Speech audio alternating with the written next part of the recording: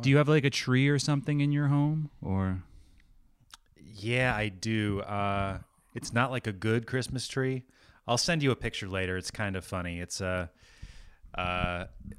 there was a 20-foot tall like Norway spruce that was just off in the woods, and I cut it down. A real then I tree. took How the, festive. Then I took the Then I took the top off, and I kind of brought it inside, and the old owners had left behind like a Christmas tree, one of those green plastic cones, and so I put it in that. And it looks ridiculous. Like it's not like a commercially cultivated tree, so it's very like leggy and like the boughs are long and kind of twisty, and I don't have any ornaments really. Wow. So it's essentially just a bare tree.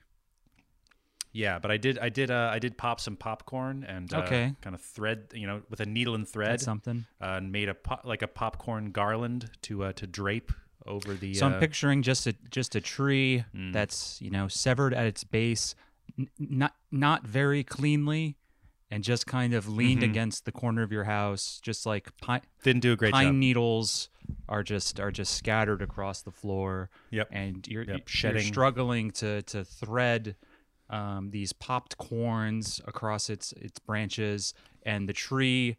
Two things keep happening. The tree, you haven't even placed it in like a foothold, or whatever you would call that. Like there's no base holding the tree. It's just simply laid against the corner where the walls meet, and the tree keeps sliding down. So as you're trying to do this, you keep it's slipping, and you also keep accidentally poking your finger, trying to thread it. So it's like fuck, and then meanwhile your cats are kind of looking at you curiously, but then occasionally they turn their heads to look, but then their center of gravity's thrown off, and maybe they just kind of fall on their joints briefly while you're struggling with this tree, and then eventually you just kind of stop in a huff.